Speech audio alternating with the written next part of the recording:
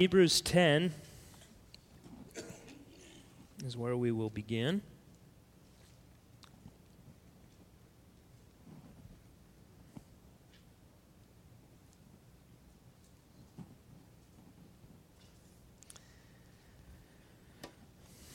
Tonight we're going to look at our last of the counterfeit gospels. This will be the Churchless Gospel. We're going to read a pastor's, one of their favorite verses, or two verses, Hebrews 10, 24 and 25. And I'm going to read it from the Bible and pretend like I don't have it memorized so I can tell all of you this verse. Hebrews 10:24. Let us consider how to stir up one another to love and good works, not neglecting to meet together, as is the habit of some, but encouraging one another, and all the more as you see the day drawing near. In other words, go to church. Well, we're going to talk about that a little bit. We will expand on this idea. Now, before we get into it, I want you to imagine you're from another planet, and you are touring the earth. On a Sunday, you're approaching a place of worship in the midst of a very busy city. And as you get there, the first thing you notice is a colorful sea of parked cars, a large parking lot just filled with cars. And your first thought is it must be very popular. This is a popular place. Pilgrims are making their way inside and coming here to experience something that adds value to their lives. The architecture is clearly recognizable. As soon as you see it, you understand what it is. Everyone seems to know exactly where they're headed. Once you're inside, you see signs that tell you where to go. There are people there to greet you. Some of the walls have banners and flags and other signs. The place is beautiful. You're ready to just be lost in all of the space, to forget about what time it is, to become immersed in the place and the people and everything that's going on around you. The colors reflect the current season. You see orange and brown, and maybe now you see some straw men and some hay and some leaves decorating. In the main hallways, people extend their hands to greet you. Their faces are friendly. They offer you help to find your way. They shepherd you through this experience, and just before you leave, you reach for your wallet, and finally you say goodbye, exit, get in your vehicle, and drive away. Now, what place have I just described?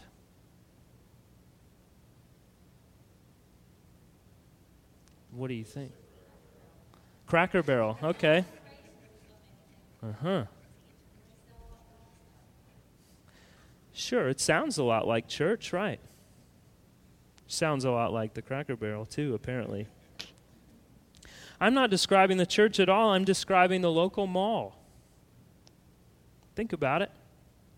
Big parking lot, recognizable architecture, directory, signs, pictures on the wall that seem to say, you could look like this. Colorful decorations for the season, friendly employees, pulling your wallet out before you leave. So we might hear all of that and say, well, it also sounds like a place where we go to worship, and that's exactly right. It is a place where many go to worship. The mall is a place of worship. Just as we could describe a football stadium, the halls of academia, your workplace, a golf course, a church, you name it, it could very easily be a place of worship. The question is, what are we worshiping? But each of these places shapes who we are as worshipers. Our affections, our desires are all formed by the environment that we put ourselves into worship. Our understanding of salvation is molded and is shaped. Our understanding of value and meaning and purpose is shaped by where we go to worship. So, up front, we need to understand that doesn't necessarily mean that where we worship in terms of location is the issue per se, but rather what the purpose of the gathering is when we're there and how it is conducted. And so we're going to talk about that a little bit. In recent years, there's been a strong movement, and it's picked up momentum over the last couple of years. The local church seems to have gained less and less significance in the lives of those who profess to be Christians.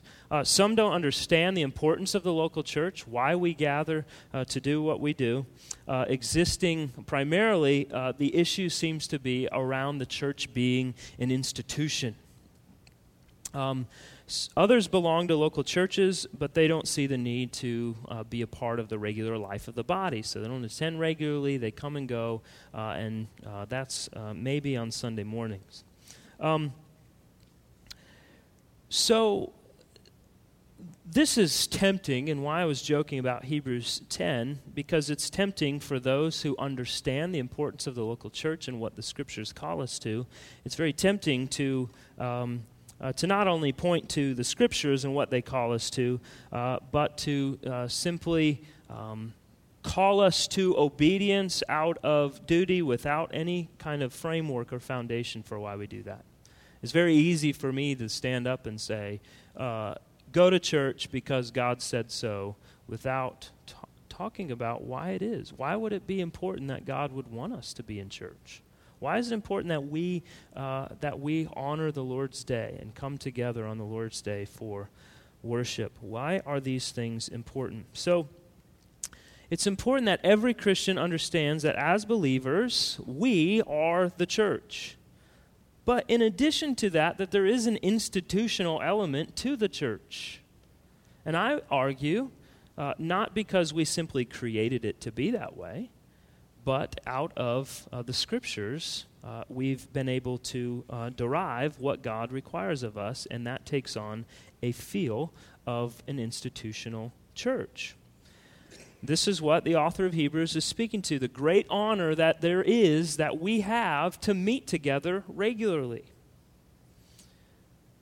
He is calling us to reject the idea that we wouldn't meet together. It's the verse 25. Do not neglect to meet together, as is the habit of some, but encourage one another all the more as you see the day drawing near. In other words, he's saying we need each other, and we need each other more and more as we progress in this life, as we progress as Christians. We don't have less of a need of one another. We have a greater need of one another. And so he's encouraging us and calling us to be actively pursuing relationship with God's people in the church. So let's look at the counterfeits and where they've come from and some ideas about the church, the local church specifically. And as we talk about that, we're referring to the institutional form of the church, which I would certainly say we are, and I gladly accept that, and we'll talk about that. So as evangelicals, we emphasize the need for a personal, heartfelt commitment to God, but the danger of overemphasizing that is that we downplay the need for community, that we are gathering as a people of God together for a specific purpose, and that we need each other. We've talked about that quite a bit around here. So here are some versions of what we're calling the Churchless Gospel. The first, the institutional church is a pagan invention. There's a recent book that came out a couple years ago by George Barna and Frank Viola called Pagan Christianity. The entire focus of the book was an attempt to, what they said, and I quote, to explore the roots of our church practices, which seems totally fine. Let's do that. But the focus is to go beyond that and to critique the current worship practices of the church and get to a place where eventually they say everything that we do, preaching, collecting of an offering, having various ministries that we do, having buildings we meet in, all of these things, that they go beyond saying, not only are they not biblical, they're rooted in paganism. That these are teachings of the pagans that Christians have simply adapted to suit their needs. And so what we do on Sundays and the rest of the week as a church, institutionally, is nowhere near the Christianity that Jesus had envisioned, but rather it is an invention and a work of paganism. So the authors of this book are convinced that the way to go is that we need to be we need to meet in houses and do what they call organic church, and that this is the way of the future because it is the only way to authentically represent what we see in the past. So, real quick, just so we know mainly what that sort of thinking is rooted in, look at Acts chapter 2.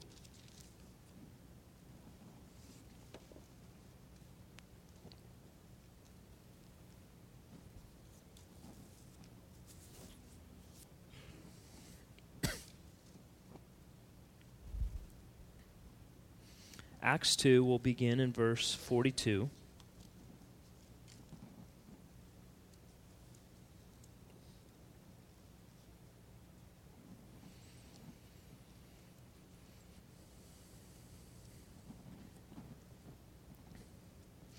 We're looking at what the early church was doing. What were they doing as they were meeting? This was immediately following the coming of the Holy Spirit at Pentecost.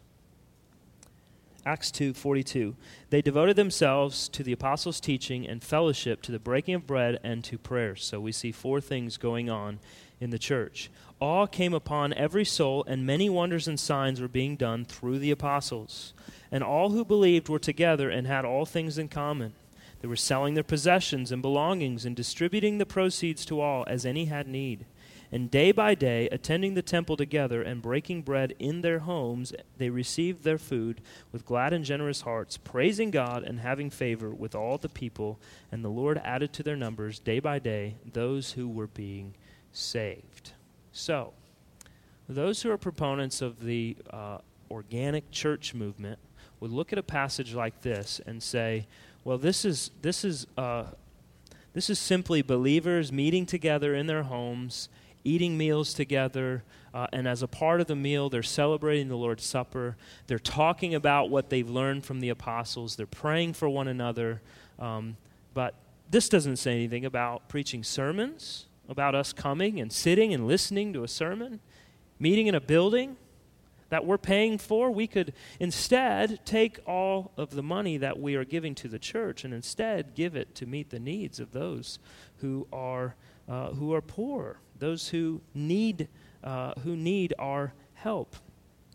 So this would be one of a few passages that would be turned to. So the argument goes, for almost 2,000 years, the church has been seriously misguided. Layers of tradition have stifled the true Christian experience. And so in order to recover the early church of the apostles, we must see the church as an organic entity, which means there is no hierarchical leadership, which means that the role of pastor is not actually what we believe the Bible teaches. The role of deacon is not actually what we would say the role of the deacon is, but rather we all simply join hands and love each other and talk about what we are learning on our own.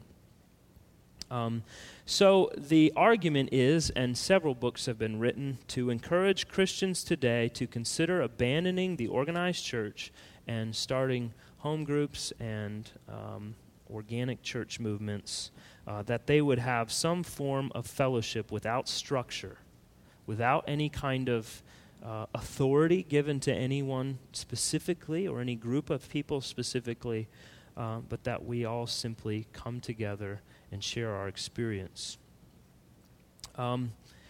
Now, I want to say up front that it is very possible, and we've seen in church history, that tradition can be damaging to the church. Roman Catholicism is strongly rooted in tradition.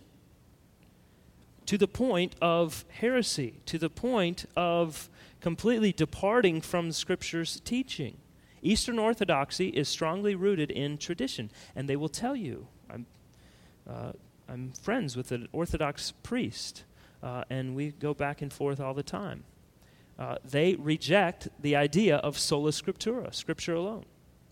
They will tell you, who is going to interpret Scripture for everyone to understand it? Well, the church. So they believe in tradition and the Bible. So obviously we reject that, and tradition can be very damaging to the church. So we have to constantly return to the Scriptures to justify what we're doing, and I think that's important, and I can applaud that for those who are looking at traditions in the church and making a determination as to whether or not they're biblical. That's fine. I agree with that, but believe very strongly that they go much too far.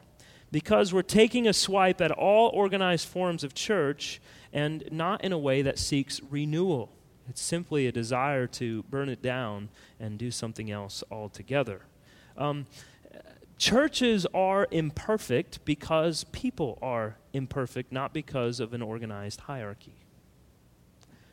We're an imperfect church, and we always will be, not because we have elders and deacons and a building we meet in and a sound system that we use to amplify and record, but because all of us are sinners coming together and trying to do life together. That's why we're imperfect, and that's why we always will be until Christ returns. So that is one idea behind churchless Christianity, is that everything we do is simply pagan. So we need to abandon it and look afresh at what the Bible calls us to. So let's talk about that for a minute. What are some of the things that we see just at the onset with this idea of organic church? What are we missing from the Scriptures? Or what are they missing from the Scriptures in terms of things that are pretty clearly outlined for us as to what should be going on as we gather? Okay, the preaching of the Word, absolutely. There's a huge difference between us coming together in what would be like our small group setting and talking about what we're learning, having discussion and dialogue and learning together. And this sort of setting is very different from preaching that is to be, "Thus saith the Lord." This is what the Word of God says. This is how God is commanding us and leading us. So the preaching of the Word, absolutely. What else?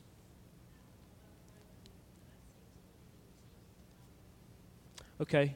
Yeah, no, absolutely. You're right. The authority within the local church has been delegated by the Lord to His under-shepherds.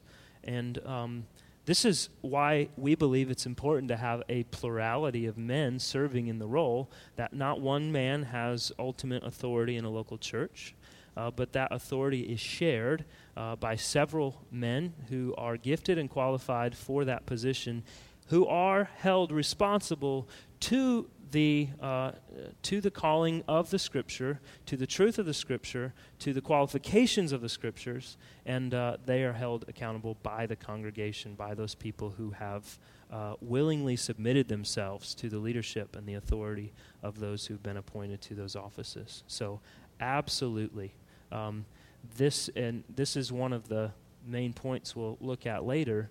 I think a lot of this is driven by rugged individualism of our culture. We all want to be our own boss. We don't want authority. So I've got Jesus. I don't need you. Sure. What else?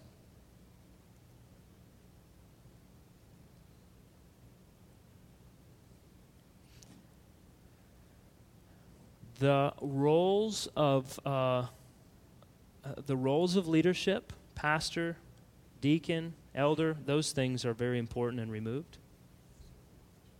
Okay, right.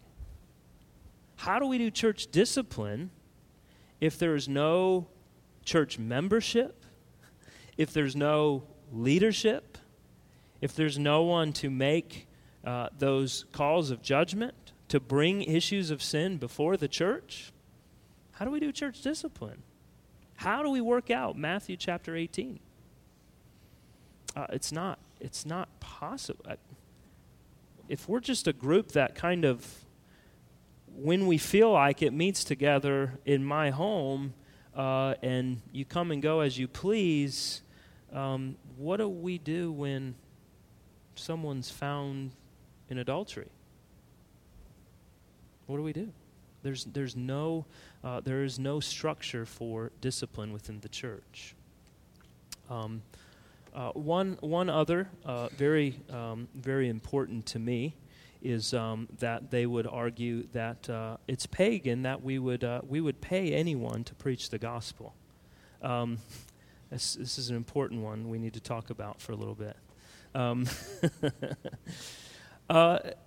We look at the teaching of the Apostle Paul in 1 Corinthians specifically, as he teaches about that those who make a living out of preaching the gospel, those who are given that role, given that task to bring the gospel to God's people, that they should be taken care of by the church, provided for by the church. Well, those of the organic church movement, of churchless Christianity, would say that simply applied to the apostles. And in fact, Paul said, I don't want to burden the people in the area I'm in by asking them to collect anything to give to me to support me. So he moved away from saying he needed anything or his teaching that they should provide for him. Well, why did Paul forego the collection of an offering when he went to preach in certain places? Does anyone know? Exactly. If you look at it culturally, we're talking about a time when there were people, like we would go to maybe a movie theater or a ball game. People would go to the theater to hear a great orator speak. And they'd pay them a lot of money to go do that. It was very common in his culture. He didn't want people to think that he's simply there to get a paycheck. But does that mean Paul was uncared for? He was not being tended to? His needs weren't being provided for? No. One, he worked himself as a tent maker, but the church in Jerusalem was providing for his needs. As he was going to a place where a church already was established, they were providing for his needs. The Philippian church specifically was doing a lot to provide for the needs of Paul. So it's the only argument left then is that, well, that was for the apostles and it's not for the role of office of pastor. But, if you look, Paul doesn't designate that this is simply apostles. He talks about those who make their living, who make their way by preaching the gospel. Any thoughts, any further thoughts on that version of it? Organic church, pagan Christianity.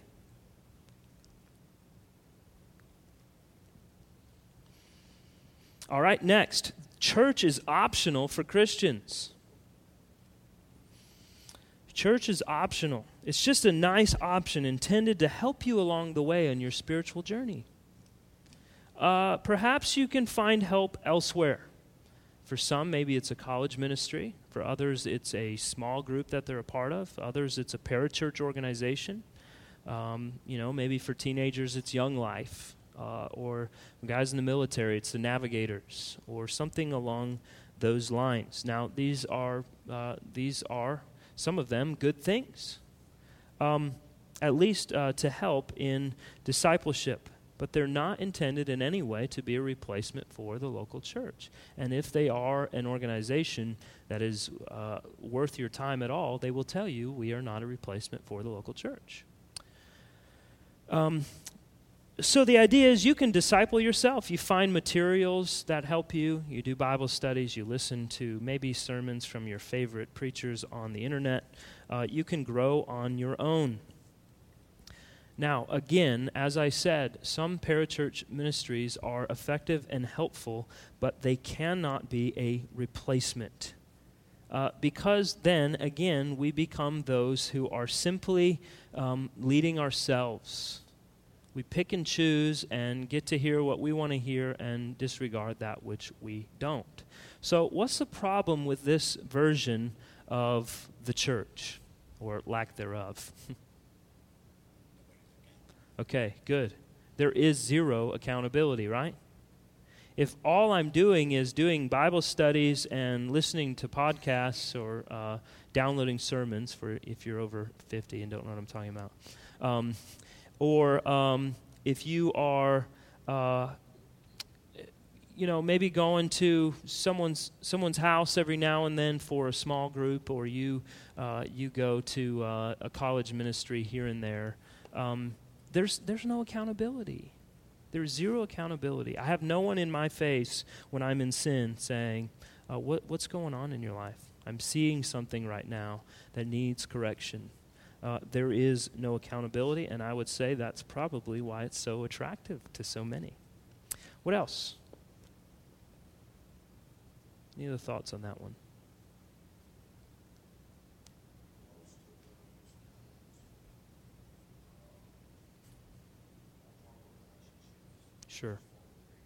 Sure. Absolutely. Great point. Sure. And if they do exist, they're probably not very close. They're probably quite shallow. So very important point about relationships. Yes?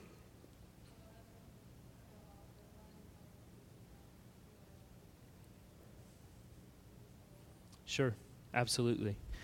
That theologically, there's probably some shallowness about them. Most parachurch ministries, not all, but most of them, are seeking to appeal to a wider evangelical audience. So when it comes down to drilling down to some theological issues, they're just not even going to go there because they don't want to stir the pot too much. So whereas the local church, well, some local churches don't care so much about that.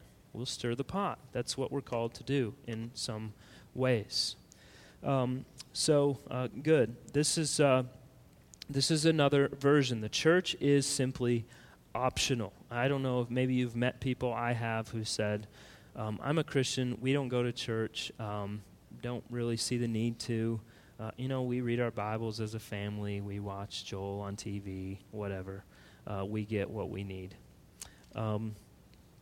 Not according to the Scriptures, you don't. All right, next, the church is a hindrance to true spiritual growth. Now, some people believe that church is just holding them back from all of their potential as a Christian. That unfortunately, because of how maybe they've been hurt in a church before, or as they look at those who are within a church and they see that that many people aren't striving for holiness and godliness, that they will use that as an excuse to abandon it altogether, to say, why would I want relationship with these people? They're hindering my spiritual growth. They're all hypocrites. They're all saying one thing and doing another. Well, maybe so. I read someone had posted a great quote the other day, or something along the lines of,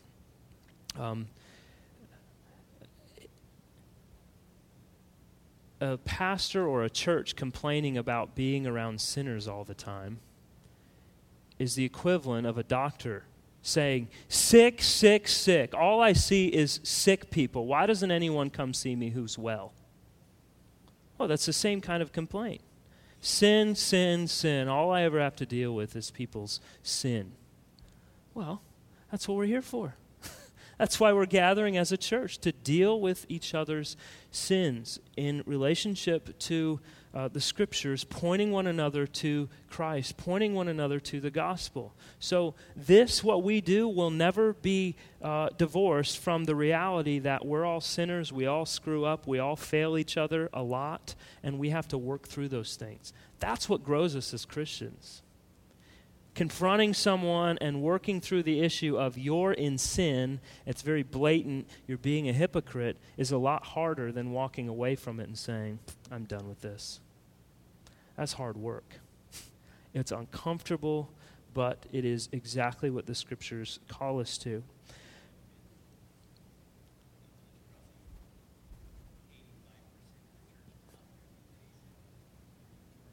Oh, sure.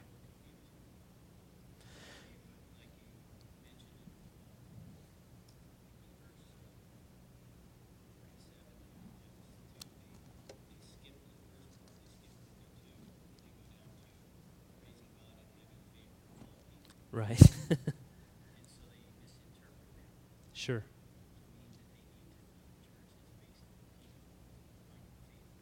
Sure. Absolutely.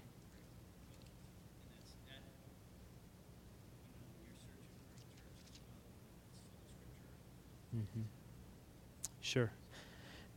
Absolutely. It's not, and this is in no way to deny this reality that there simply are a lot of imposters. The Bible tells us that, right? We ought not be surprised when we look at much of what calls itself evangelical and Christian to not be either. We shouldn't be surprised by that because the Bible tells us that there will be many false teachers seeking to lead people astray, that there will be false doctrine, that there will be shallow teaching, that there will be those who preach and teach to tickle the ears of the hearers, is the language Paul uses when he's writing to Timothy. So all of this is very much what the Bible tells us is going to happen. So I say that with much fear of God, in that he reminds us through the Apostle Paul in 1 Corinthians to take heed lest we fall. That simply because we believe that we walk in the truth of the Scriptures and continue to look to the Scriptures, that we never boast in that and become arrogant and prideful about that, lest we fall and become just like the others. We must be very careful and understand that we, above all men and women, should be humble and gracious because we do understand what God has done in his sovereign power to redeem us. I think all of this is no reason that we should ever abandon the church. What it is a challenge for is that we would strive to be more Christ-like. We need to be challenged by the life of Jesus, his teaching, the meaning of his death and resurrection, and what he's called us to as a body of believers. How is it spiritually healthy in any way, shape, or form to walk away from the bride of Jesus? To say, I want nothing to do with her. How does bailing out of the church make us more like Jesus? That's the calling on our life, right? That we are striving for holiness, godliness, to become more Christ-like. How does bailing, walking away from his bride, make us to be more like him? It's quite the opposite. Jesus gave his life for the church. That statement alone would cause riots in some churches, but he gave his life, he died for Christians. Nobody else, for Christians. So, why would we want to be completely disassociated from those people Jesus died for if we're a part of that body? We look forward to the marriage supper of the Lamb. Do we think we're going to be sitting at a table, just me and Jesus, and no one else is around? It's not much of a banquet. I'm not that exciting. I'm afraid that people put Jesus up against the church in a very unhelpful way. Well, look, it's very easy to criticize the church. It's easy to criticize any local church.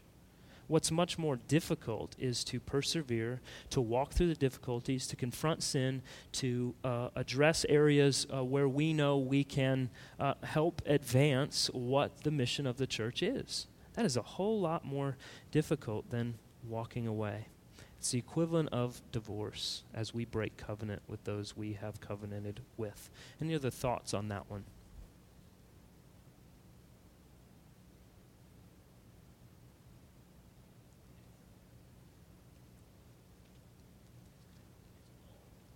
Yeah. Sure. It's the equivalent of when God, through the prophets, told the Israelites that they were committing adultery as they went after other gods. He said, I'm your husband. You are committing adultery as you go to worship Baal, as you go to worship the false gods. Great quote by Charles Spurgeon. The church is not perfect, but woe to the man who finds pleasure in pointing out her imperfections. It's the equivalent, let's talk about it this way. Ladies, tell me how well this would go over. I have a pretty good idea in my own home. If I came home and said, Felicia, there's some things, we need to sit down and talk, because I'm noticing a lot of things about you that I just don't like. Your hair and your nose, they're just really, I'm not feeling it. We need to work that out. And you know what? In fact, I'm probably, the girl down the street, I like her hair and her nose better, so I'm going to go visit her for a while. And then when I get tired of her, I'm going to go across the street. And why is that any different? It's not. It's no different at all. You have beautiful hair, and I love your nose. So the story of Churchless Gospel focuses on an individual's need for salvation and purpose, and the community of faith is on the peripherals of the story. So the announcement that they give is that the good news is solely for the redemption of individuals, nothing else. Now, our mission statement as a church is very purposefully put together. Ephesus Church is a family of faith that exists to worship God with joy, to love our neighbors, to see transformed lives, and to send and be sent for the spread of the gospel through Jesus Christ. A big portion of that has to do with something that we have to do together to get the gospel out there. Sending, being sent, loving neighbors, seeing transformed lives, that doesn't happen by me simply being at home and listening on my iPod to a few sermons a week. It doesn't happen. And I would challenge you to show me the man who is doing that successfully, who is an individual Christian who is seeing the gospel advance to the uttermost parts of the world by himself. I don't know how you accomplish the global task of missions, to do frontier missions, to send people to the uttermost parts of the world when you are doing church unto yourself. Yeah.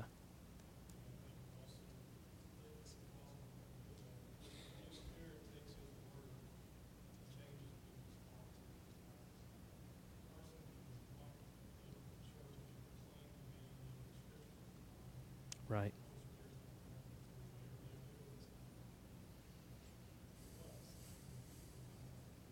Sure, absolutely. That's a great point. Everything that would be done because you're working against Scripture is void of the Holy Spirit.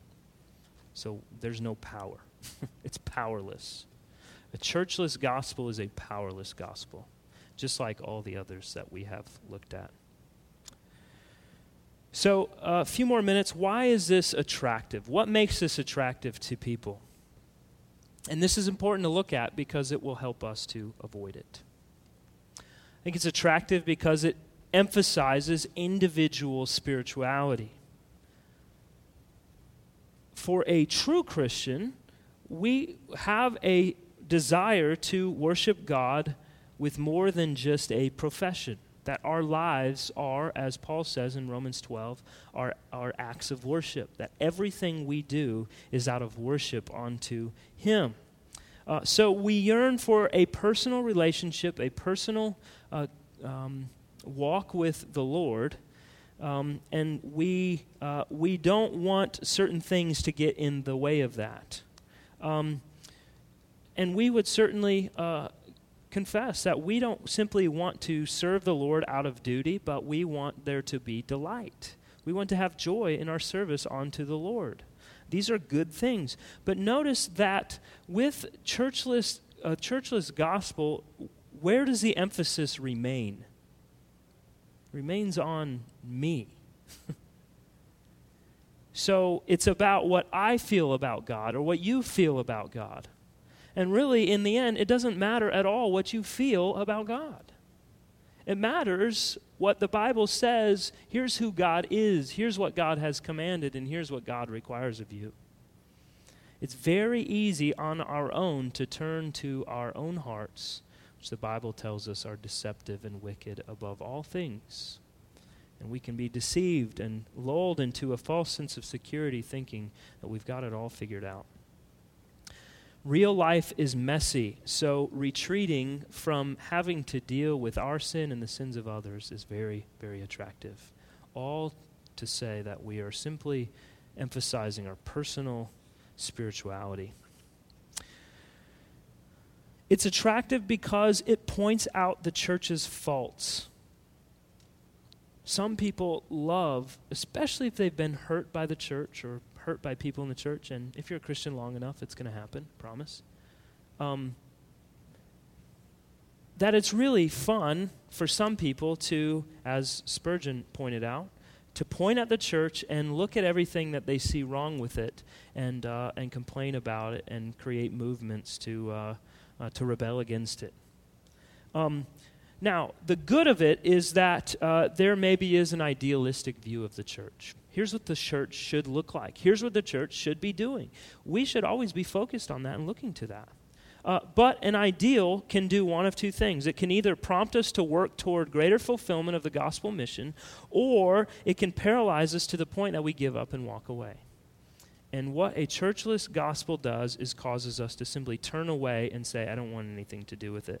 So the faults that we see in the church motivate us to run away instead of pursuing greater holiness, to pursuing a greater focus on the mission that we are called to.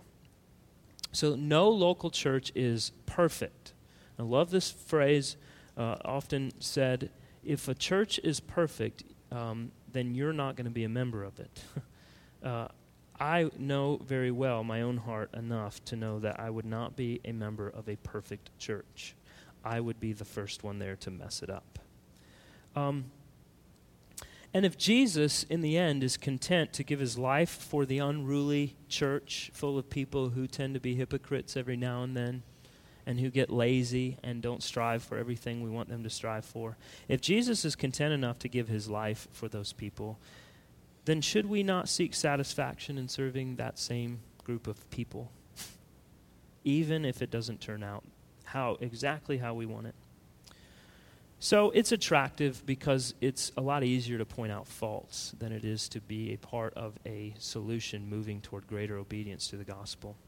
It frees us from having to submit ourselves to authority outside of ourselves. We've already mentioned that, so we don't need to dwell on that. But it's a lot easier to be a part of something where there is no authority. One of the purposes of authority in the church, the authority we all have over one another because we're in covenant relationship with each other, the authority of the church institutionally, the authority of the church given to those in leadership, all of this is purposed by God in order to be a deterrent of sin, just like God's law, as we looked at on Sunday. That is one reason for discipline within the church. Now, obviously, we don't want our motivation for not sinning to be that I don't want to be disciplined by the church, but it doesn't hurt. It doesn't hurt. It moves us toward considering the fact this is sin, and now I need to deal with that, instead of just doing it because I have no accountability. So, how do we counter this? Well, I think the question to ask those who hold to a churchless gospel is, which of the early churches do you want to be like? Now think about that. What you know of all the early churches that we read about in the Bible. Perhaps you want to be like the church of Corinth. They took pride in a man's incestuous relationship and their acceptance of him. And meanwhile, the worship gatherings were out of control. People were getting drunk. Everyone was just kind of standing up and talking as they wanted. Is that what we want to be like in our gatherings in our homes? Perhaps we want to be like the church at Galatia. Remember, Paul said, I cannot believe you so quickly and so easily fell into false teaching. There's people coming here teaching you a gospel contrary to the one that I preached. And anyone who comes to you doing that, in fact, even if it's me or an angel from heaven and we preach any gospel other than the one that you've heard previously, let him be anathema. Let him be accursed. In other words, to hell with him. Is that the church we want to be, the church at Galatia? How about the church at Thessalonica? They were grieving in a worldly way. They had no hope for the death of their loved ones. They had no hope for the return of Christ, and so they wailed and they mourned just like those who were in the world. They had no hope of a future resurrection. As I look at the churches in the Bible that are mentioned, and you can go into Revelation and read, the Lord has something to say to each of them that we're not going to look at and say, I want to be just like that. Really? Because they have a lot of problems.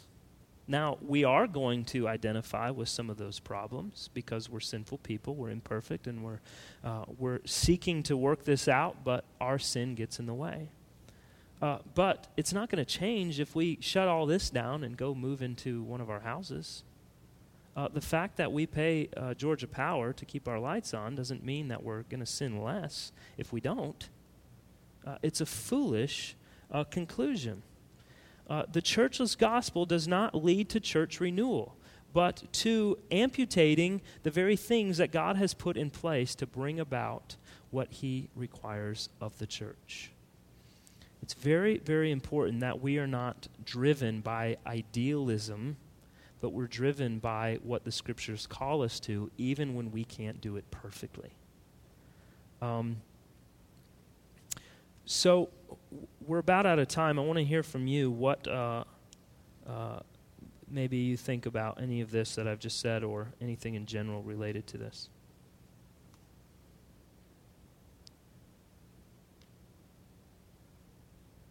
You guys are so quiet tonight.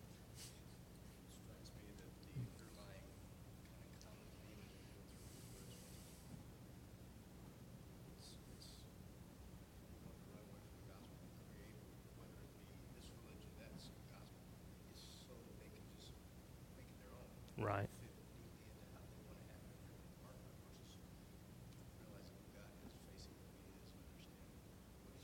Sure.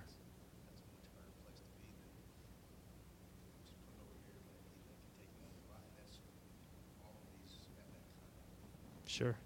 Yeah, they all come back to me, myself, and I, that unholy trinity. That I want this, and therefore I'm gonna reshape the gospel to meet whatever that is that I want for myself. Yeah, that's very observant, that all of them come back to me and none of them look back to God. What do I want? What do I think this should be? Every one of these that we've looked at has that foundational component. What else?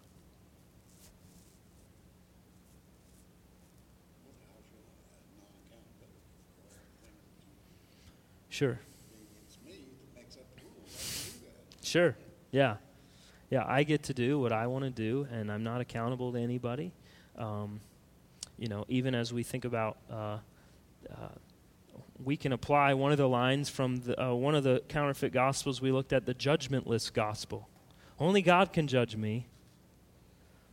So we get it tattooed on our bodies and everything. Only God can judge me. Well, that's not what the scriptures teach.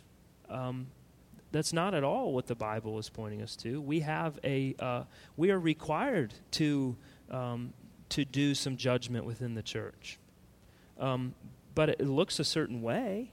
We need to look at that. But if you want to say only God can judge me, then you're not gonna like the outcome. So instead, let's look to the gospel and see what God has done for us. Repent and submit to the authority that He's given to us. Mm-hmm.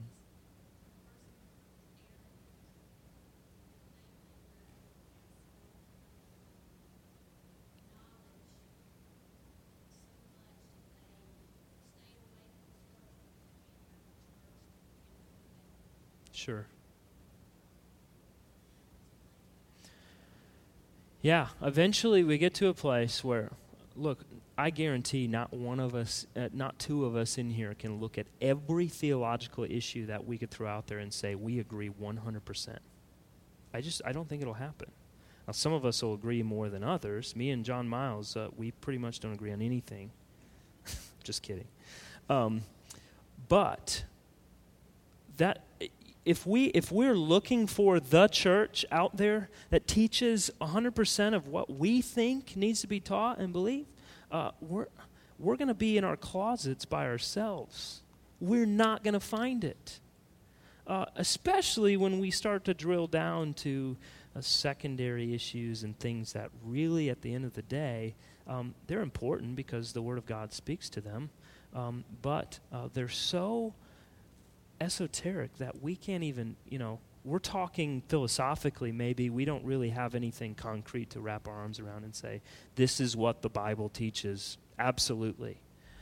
When we start to make those secondary issues primary issues, we're gonna quickly find ourselves all alone. And that's attractive to some people. It is. And it's rooted in an arrogant, prideful spirit that says, I get it, nobody else does, the church has been wrong since day one, so I will be in heaven. Let me get to Ron and then Scott. Sure.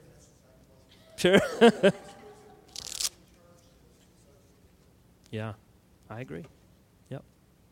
There are many churches that they're right across the street from each other, or they're, you can see 5 or 10 of them in the same community that could very easily, why don't you just come together and all you pastors can be a plurality of elders together? You're in the same denomination, you have the same structure, and a lot of you are just, you've been there before. You remember there a week ago, and you remember over there 2 weeks ago. Just bring them all together and be a church. Yeah. Yeah.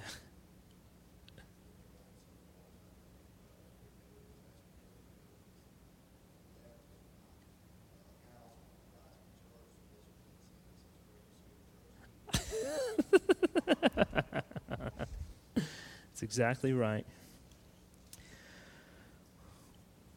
Well, I had a little more, but we're out of time. So I hope this is helpful. I hope all of these that we have looked at over the last several weeks have been helpful for 2 reasons. One, it's important that we identify what is false teaching, particularly as it relates to that which is of first importance, is what the language the Apostle Paul used.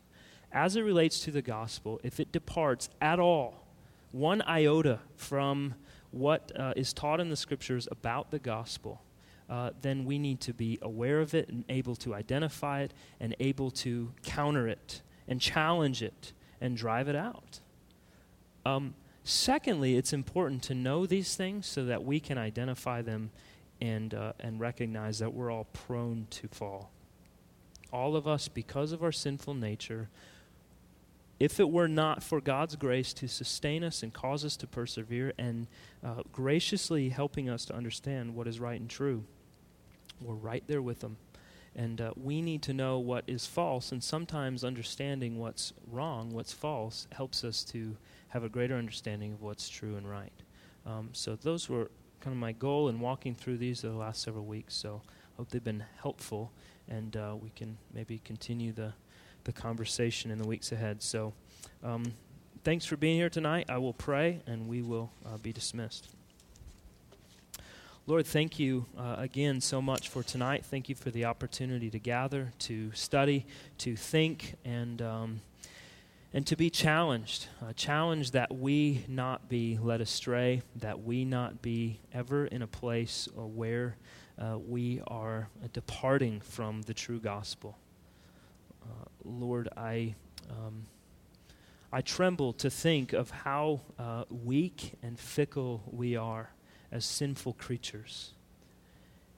And yet at the same time that you've seen fit by your grace to reveal to us what is right and true, that you've caused us to stay the course and to look to the truth of your word and to seek to be faithful to all it teaches.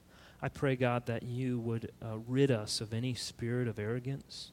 You would rid us of any ideas that we absolutely know everything absolutely that could be known, but rather that we humbly walk through the Scriptures seeking to be taught and always willing to change our minds and our positions if we are shown otherwise by the Holy Spirit that we are in error. I pray, God, that you would help us to have that kind of spirit, that we not depart from the truth, from the reality of what the Scriptures teach us. Lord, thank you for all who are here tonight. I pray that you keep us all and help us as a church to love one another, to be united and bound to one another, to be strongly tied to one another as we love each other, as we walk in faithfulness together. And I pray, God, that you would help none of us to be tempted to run away when things are difficult, when challenges are facing us, and when we are confronted with our sin and the sins of others, that we would be faithful to do as the Scriptures call us to, and to not fall away and to not run away, but to continue to persevere to make the body whole. Lord, we love you and thank you, and we praise you and ask you to grant these things in the name of Jesus, our Savior. Amen.